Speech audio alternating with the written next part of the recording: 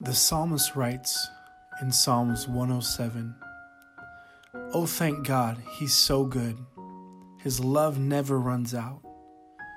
All of you set free by God, tell the world. Tell how He freed you from oppression, then rounded you up from all over the place, from the four winds, from the seven seas. Some of you wandered for years in the desert looking but not finding a good place to live, half-starved and parched with thirst, staggering and stumbling on the brink of exhaustion. Then, in your desperate condition, you called out to God. He got you out in the nick of time.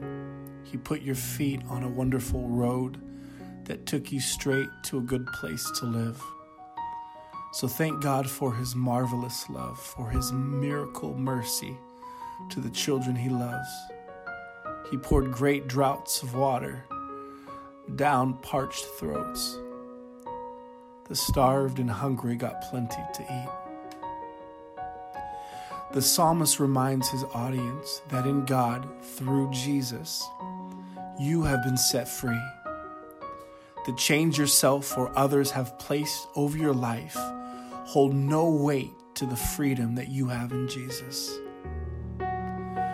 Let's take a few moments and begin to identify areas in your life where chains and strongholds continue to weigh you down. Maybe it's unforgiveness. Maybe it's addictions. Maybe it's hatred.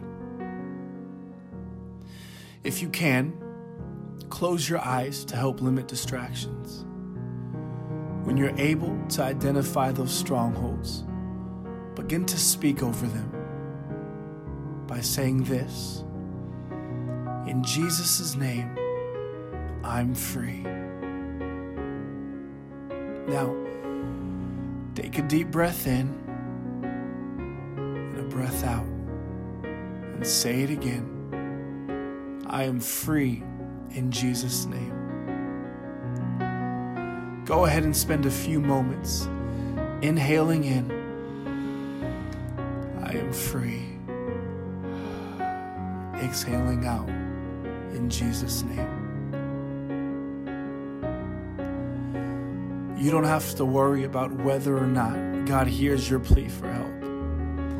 As the psalmist reminds us that when you called out, God came in the nick of time. He put your feet on a wonderful road that took you straight to a good place to live. He cares for His children. With your eyes still closed, remind yourself, my God cares for me. My God loves me.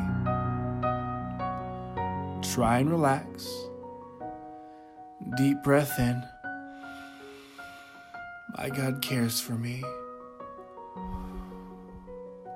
Deep breath out. My God loves me. How amazing is it that we have access to our God?